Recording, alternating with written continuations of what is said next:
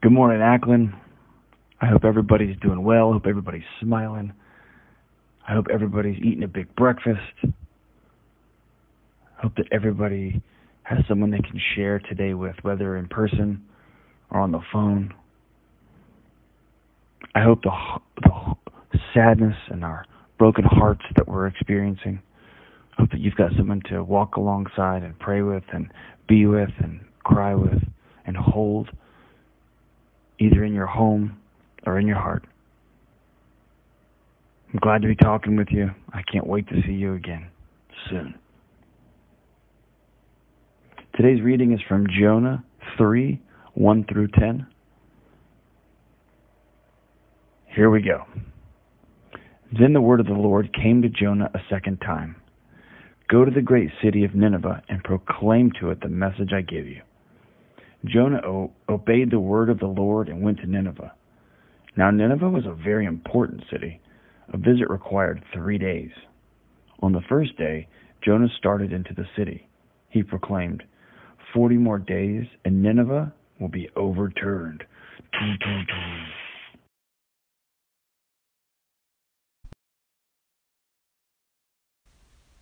Feel free to stop the recording now and worship the Lord. I'll be reading Psalms chapter 6, verses 5 through 12. My soul waits silently for God alone, for my expectation is for him.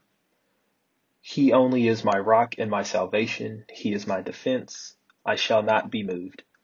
In God is my salvation and my glory, the rock of my strength, and my refuge is in God. For trust in him at all times, you people. Pour out your heart before him. God is a refuge for us. Surely men of low degree are a vapor. Men of high degree are a lie. If they are weighed on the scales, they are altogether lighter than vapor. Do not trust in oppression, nor vainly hope in robbery. If riches increase, do not set your heart on them. God has spoken once, twice. I have heard this, that power belongs to God. Also to you, O Lord, belongs mercy, for you render to each one according to his work. I would like to read a prayer that came at the conclusion of one of Dr. Martin Luther King Jr.'s sermons at the Dexter Avenue Baptist Church on August 11, 1957. It expressed King's conviction that self-centeredness is not the path to God or to the most productive and meaningful life, especially for the truly moral and rational person. This prayer is entitled, Help Us to Rise Out of Our Egotism. Please pray with me. O God, our gracious and heavenly Father, help us to rise out of our attitude of self-centeredness, out of our egotism. Help us to rise to the point of having faith in you and realizing that we are dependent on you. And when we realize this, O God, we will live life with a new meaning and with a new understanding and with a new integration. We ask you to grant all of these blessings in the name and spirit of Jesus. Amen.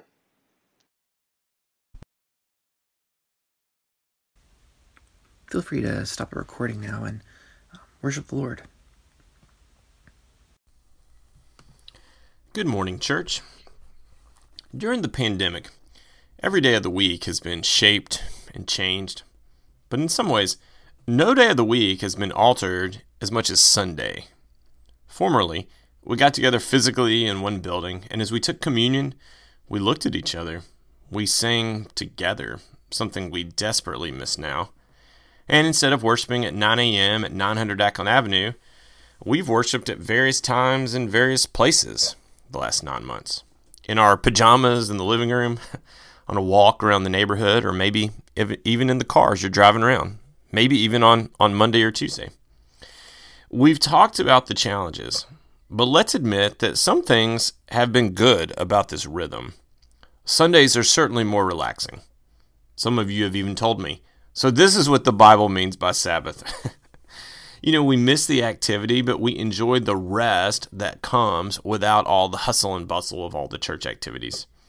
Many of you have told me the realizations you've had listening to our worship while taking a walk or a hike outside. I love our church building, But God's Word comes alive in a different way when you can see a blue sky, the changing of the leaves, and the beauty of birds, deer, squirrels running around. And last but not least, pandemic Sundays have allowed more family time, especially around worship and spiritual practices. I pray our girls will have good memories of sitting in our living room around the speaker, listening to the podcast, singing songs when Matt asks us to pause, sometimes passing communion, sometimes throwing communion. That's a different story. We laugh more during worship since it's just us. You know, we get the giggles sometimes, and it's cozy. We each joke about who our favorite announcement person is. It's relaxed. It's warm. And our congregational reading has become reciting with Matt. You've been listening to 900 Ackland Avenue.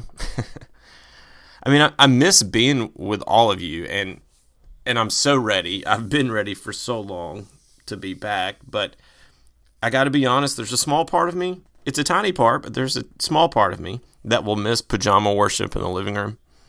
I will miss the conversations I was able to have and the things I've learned from my family. At some point, we'll return to in-person services. It will likely be a gradual trickle as the vaccine gets distributed and people make their own personal risk assessments. But let's soak in any positives of worship at home.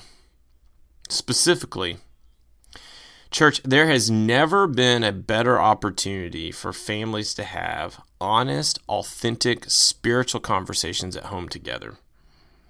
There has never been a better time for parents to share their faith and teach their children. There's never been a better time for parents to listen to their children, dialogue, and pray together. And no matter what you've done the last 9 months and however long this is going to last, let's take advantage of this time. Yeah, I think the negatives far outweigh the advantages, to be clear, but these small silver linings, let's take advantage of them. Now, I know not all of us listen to this with our family. Not all of us have children at home with us, but here's the beauty of Ackland. It's something we say and we try to practice. Every adult at Ackland is a spiritual parent, or at least an aunt or uncle, of every single child or teenager at Ackland. The reason many of us have committed to a small church is we want to raise our kids surrounded by people who know them well and speak into their lives. A great cloud of witnesses, as Hebrews says. So as we go through this experience this morning, even if you don't have kids at home, think about the Ackland kids. And maybe this will cause you to send them a note or share something at a driveway visit sometime soon. Our gospel reading this morning is Mark chapter 1, 14 through 20. Mark chapter 1, 14 through 20.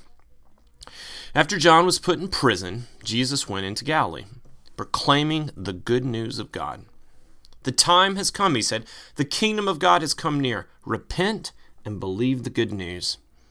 As Jesus walked beside the Sea of Galilee, he saw Simon and his brother Andrew casting a net into the lake, for they were fishermen.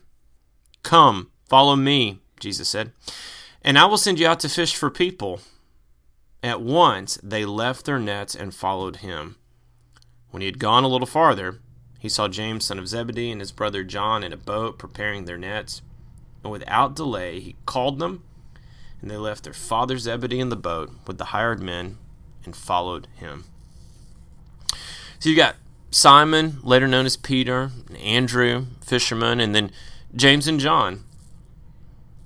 James and John grew up working in their dad's fishing business. Likely, Zebedee had raised them with the purpose of taking over the family business. Zebedee probably remembered the first time he took them out for a catch, when James, or maybe it was John, came back and told his proud mother, "I caught a fish this big," as he held his arms out. Their parents were very proud of them. It seems they submitted to their parents' authority, worked hard, and brought honor to the family name. And then one day they left. They walked away. Their dad Zebedee sat there in the boat with hired workers and watched them walk away. I picture him unable to take his eyes off them. He kept watching till they became dots on the horizon and then disappeared from view. Zebedee's kids grew up and they left him. This is what it means to be a parent. We raise our kids to leave. And while we want to be a nurturing place for them to come back to if trouble arises, we raise them to leave. Even in cultures that continue to live close together as families and maybe even work together in a family business, and we've seen different models of this throughout human history, there's still a sense of, now you're an adult. The gospel says even more than this. It's not just that we raise our kids to leave us. There's more. We raise our kids to leave us and follow Jesus. That's our task. That's the intended rhythm. When our kids are young, we're the authority. But as they grow older, we hope that they make Jesus their authority. And hopefully for the Christian parent, it's never, hey, I'm the authority, you've got to do what I say, and then someday you'll be your own authority. No. Hopefully it's, hey, I serve as your parent under God's authority, and someday you will leave my authority and solely live under God's authority. We raise our kids to leave us and follow Jesus. And before I ask you to pause this to have some important conversations, let me throw out some extremes that I think we should avoid. When it comes to the relationship between older and younger generations, when it comes to the relationship between parents and children, I often see two extremes. On one hand, some of us want to do things our way and blaze our own trail. We want to discover the world for ourselves, and we resist anything that smacks of old ways. On the other hand, some want to be an exact replication of their parents and mentors. Perhaps that's because of family pressure, or perhaps they just love their parents so much that they don't question them. Perhaps they've simply come to all the same conclusions. Personally, I find the stubborn refusal to listen to any advice, as well as the attempt to 100% live lockstep with parents, I find both of those to be extremes. I'd propose a third way. And let me use a rock climbing illustration. Likely many of you have been to a rock climbing gym or at least seen pictures or a video from one. Rock climbing walls have grips, and each particular path has a color based on the level of difficulty, and all the different grips have that same color. So you might take the red way up or the green way or the purple way, whatever. But the first time up, I remember the first time I went to a rock climbing gym, as a beginner, I'm just grabbing onto any color I could find, anything that's close, anything that's comfortable, anything I can latch onto. I didn't care which path it was. I was just trying to get to the top. Back to the extreme views. The first view says, I will use none of the rock climbing grips. I'm going to do it my way, blaze my own trail. And the second view says, I will only use one color of grips, and I will go up the same way every single time.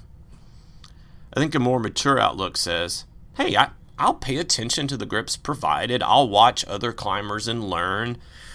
But ultimately, I'm going to be my own climber. And I will ultimately try to find the best way to get to the top.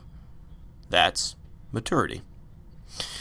So let's have a conversation today. You might want to grab some paper and a pen, make some notes. If you're listening with others, this becomes a conversation. If you're listening alone, maybe this will lead to a future conversation, or maybe you'll send a note, an email, or a text to someone in the coming days. As you answer these questions, resist the urge to make it look clean and tidy. Faith is often messy. Being honest helps people more than looking perfect. Don't forget that. So there's going to be 3 different movements where I'll throw something out and then ask you to pause the recording. First movement. Share the story of your baptism. When did you get baptized? Where were you? Who was there? What events led up to it? How has your baptism shaped you?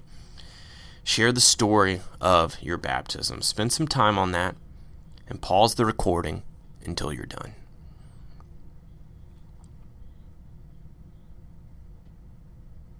Okay, welcome back. Okay, here's the second movement. What are 3 things you believe about the Christian faith and you hope others will believe as well? Hey, adults, try to keep it to just 3. These things are a big deal, and you don't want to put undue pressure on anyone else. You don't want to put undue pressure on your children, but you do hope others, especially the children and teens of the Ackland Church, will believe these things as well. These are 3 big things to you. So examples could include we should have an urgency about helping the poor, or we should believe in the inspiration of Scripture, or the vitality of baptism and communion. Or it could be a warning of beware the lure of hypocrisy or the evils of racism. Could be a belief in the Holy Spirit. It could be the way you see science and faith come together, how you interpret God as the creator. Could be the essential belief that every human life has value. Could be God's design for human sexuality. Could be economics or money, greed, doubt, debt, beliefs you have on that.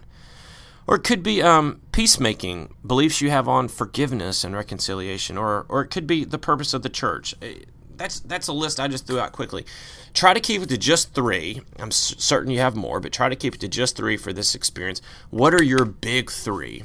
And share those with people that you're with today, specifically parents talking to children.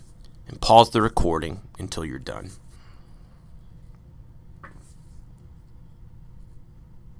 Okay, welcome back. Here's the third and the last movement. Why do you still follow Jesus? Why are you doing this? Why are you still here?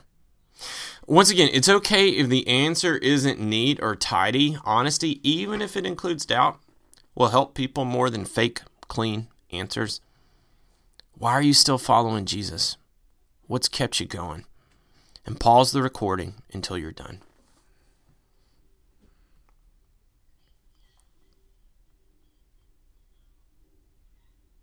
Okay, welcome back.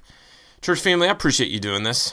As I look back on my life, I'm thankful for the adults who raised me, my parents, grandparents, all those honorary uncles and aunts at my church.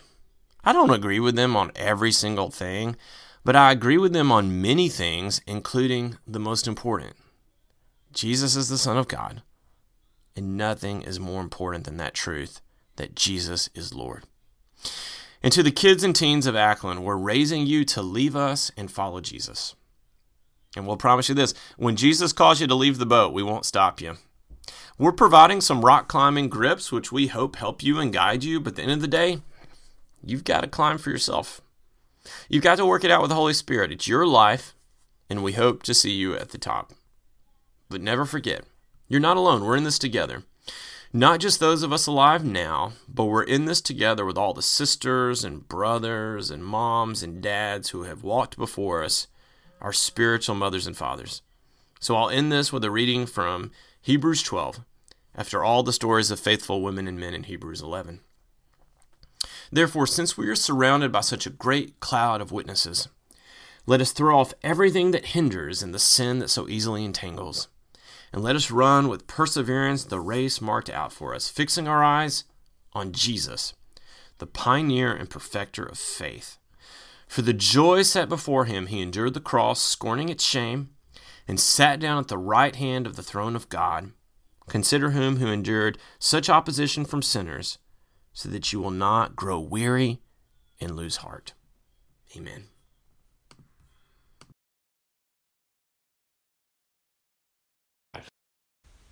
Please take a moment to worship God and to prepare your hearts and minds for communion.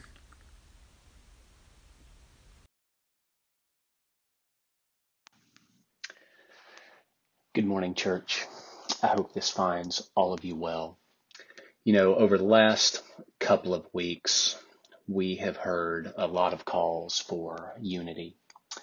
And I'll admit that at times during those calls for unity, I have found myself sort of chuckling to myself as these commentators who have spent a lot of time stirring emotions up are now like, hey, settle down until we do this again in 2 years. It's kind of like if I get my dog all wound up and you know, playing fetch and wrestling, then I somehow act surprised if she doesn't want to chill out on the couch beside me. But I'll admit, as the weeks have gone on, my slight amusement over calls for unity have turned a little bit more just concerned.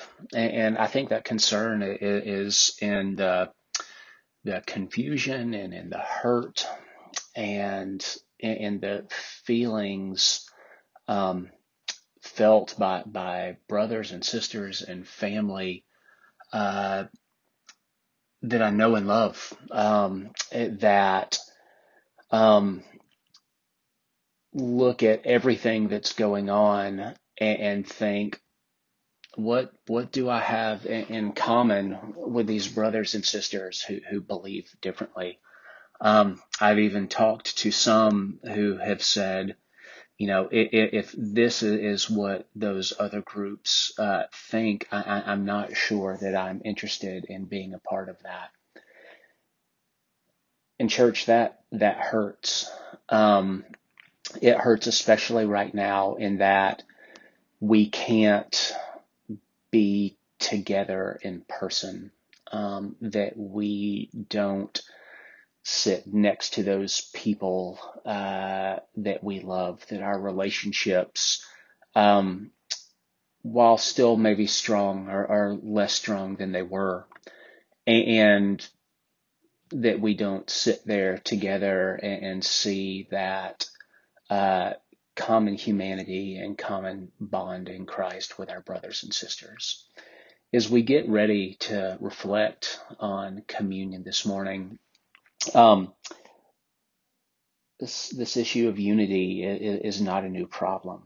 And I wanted to bring our attention to a couple of scriptures just to focus us and to focus on the fact that sometimes in reaching that accord, it's not just up to somebody else, it's up to us. So let's start in Matthew 5 this morning, starting in verse 23, where Jesus says in the Sermon on the Mount, "So then if you bring your gift to the altar, and there you remember that your brother has something against you, leave your gift there in front of the altar. First go and be reconciled to your brother, and then come and present your gift." And then if we go over to 1 Corinthians 11, where Paul is admonishing the church there at Corinth, who has just issues with class and with economic stuff, but with unity as well.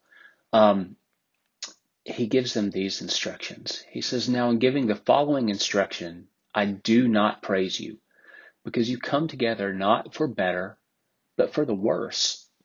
For in the place when you come together as a church, I hear there are divisions among you. And I, in part, I believe it. For there must, in fact, be divisions among you, so that those of you who are approved may be evident. Now, when you come together at the same place, you are not really eating the Lord's Supper.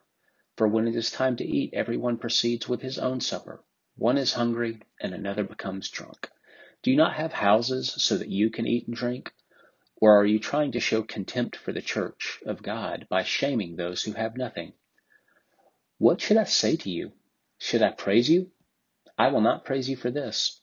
For I received from the Lord what I also passed on to you, that the Lord Jesus, on the night in which he was betrayed, took bread, and after he had given thanks, he broke it and said, 'This is my body, which for you is broken.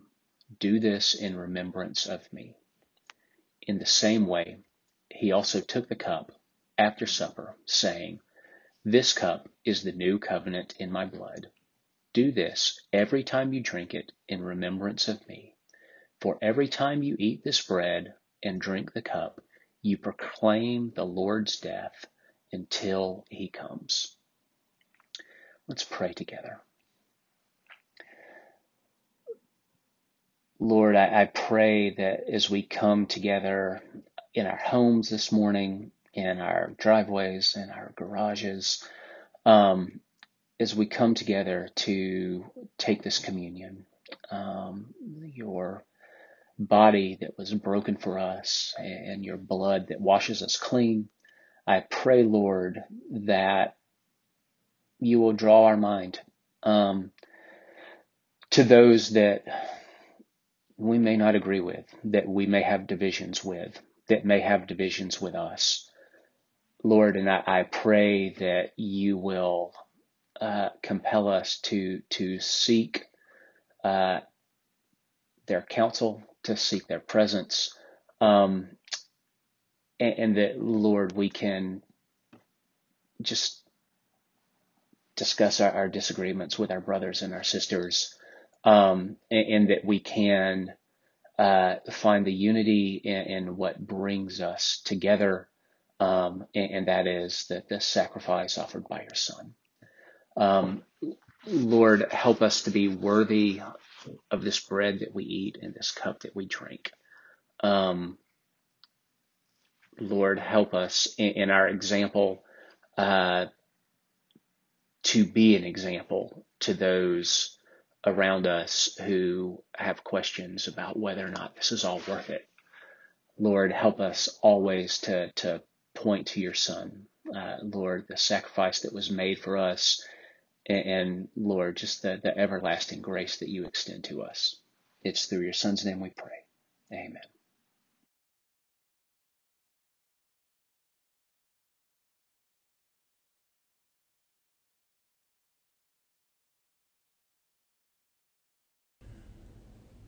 Our closing reading today will be from 1 Corinthians 7:29 through 31.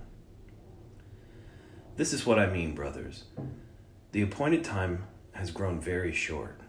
From now on, let those who have wives live as though they have none, and those who mourn as though they were not mourning, and those who rejoice as though they were not rejoicing, and those who buy as though they had no goods, and those who deal with the world as though they had no dealings with it. For the present form of this world is passing away. Let's pray. Father in heaven, thank you for this day, for the sun that shines and gives us light, for the trees that help to provide the air that we breathe, and the animals and plants around us. Father, for the birds that fill our skies with songs. Help us, Father, to hear all of this as a reflection of your love, and to settle ourselves in that love as we approach this week. Many of us are hurting or afraid. Father, please help us to not be afraid as you've asked us to. Help us to see the path away from fear, and help us to find the path toward the settling into your love. Father, help us with our families. Help us to be the people that our families need us to be, to support each other, to love each other, both our families at home and our church family. Father, help us as we go to our jobs to be the calming influence, the settled people that you want us to be, so that we can show what your love can mean to this world. Father, please be with our country as we move into new leadership. Father, help things reflect your will, and please bless our leaders from the national level to the state level and the local level. Father, help us to live in thankfulness for your Son Jesus and for his life and death on the cross for the remission of our sins. Help us to show that thankfulness in our daily lives. It's in the name of Jesus we pray. Amen.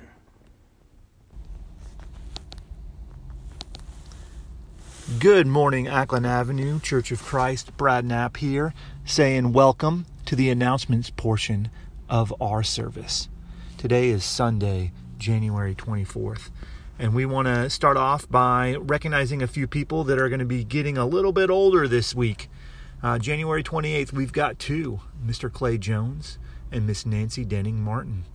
On the 30th, we have Sheila Deloney. We want to wish all of them a happy birthday.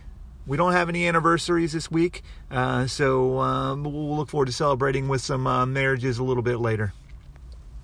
Just want to remind everybody to continually be on your faces in your closets, on your knees in prayer. We've got a variety of things to pray about for the health of our members, to vaccinations being rolled out, school starting up again in person, hopefully soon. My fingers are crossed. Please help. And then just the healing of this nation, a new presidency, among other things. So beseech the Lord with those things that are heavy on your heart or areas where you are concerned about. Do want to also remind everybody to be looking forward and be maybe thoughtful in prayer about our spring retreat. It'll be early April.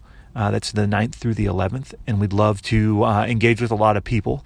Don't know exactly how that'll look like because we are waiting to kind of see what the protocols will be over that time. But your prayers now will help that. I believe that's about all we have. It's a nice start of the year in January, and we hope to see everybody again here soon in person. Love y'all. Bye.